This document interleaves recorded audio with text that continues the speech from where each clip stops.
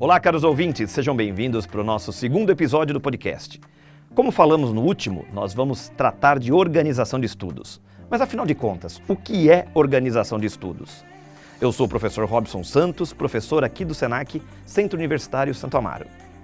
Falar de organização não é muito fácil para mim não, porque afinal de contas eu não sou lá um grande modelo de organização. Eu juro que eu tento, mas tem hora que eu me organizo na minha bagunça. E organização é algo extremamente pessoal. Cada um de nós tem um jeito de se organizar. E estudar demanda essa organização. E aí também entra as nossas dificuldades. Será que nós conseguimos organizar tudo dentro do tempo que nós temos? Aliás, no próximo episódio nós falaremos de organização de tempo. Estejam conosco no episódio 3 dos nossos podcasts.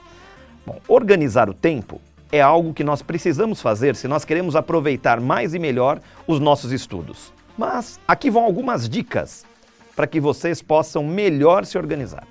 Primeira coisa é montar um cronograma. Monta ali um cronograma, pode ser no seu calendário, aquele da parede, ou utilize os aplicativos do seu smartphone, como por exemplo o Google Agenda ou o bloco de notas, e faça um cronograma daquilo que vocês precisam fazer ao longo da semana. Aliás, uma dica importantíssima, principalmente para o aluno EAD. Eu tenho muitos alunos que acabam falando comigo o seguinte: olha, professor, primeiro eu vou fazer toda a matéria X para depois fazer a Y. Não façam isso. Se organizem para que diariamente vocês dediquem um tempo para uma das disciplinas.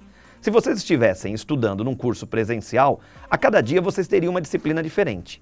Então imaginem que para organizar o tempo é a mesma coisa. Então no primeiro dia, vocês trabalhem com a disciplina A, no segundo dia com a B e assim por diante. Montem um pequeno cronograma para isso. Outra coisa importante, estabeleça pequenas metas, mas não aquelas metas impossíveis. Eu vou chegar em casa às 23 horas e vou ler um livro de 300 páginas. Você sabe que você não vai dar conta, e isso é altamente frustrante.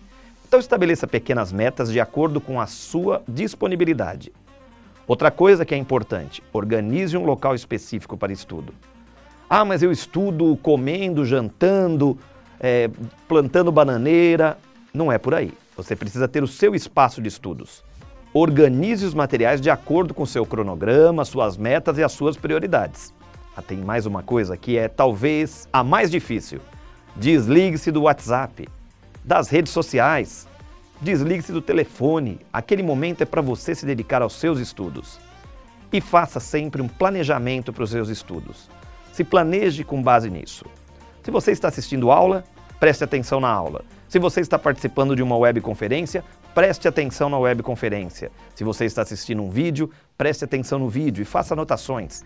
Porque nem sempre nós conseguimos voltar para assistir de novo aquele vídeo, para retomar uma web. Por isso é importante, cada vez mais, aproveitarmos o tempo que nós dedicamos ao nosso estudo.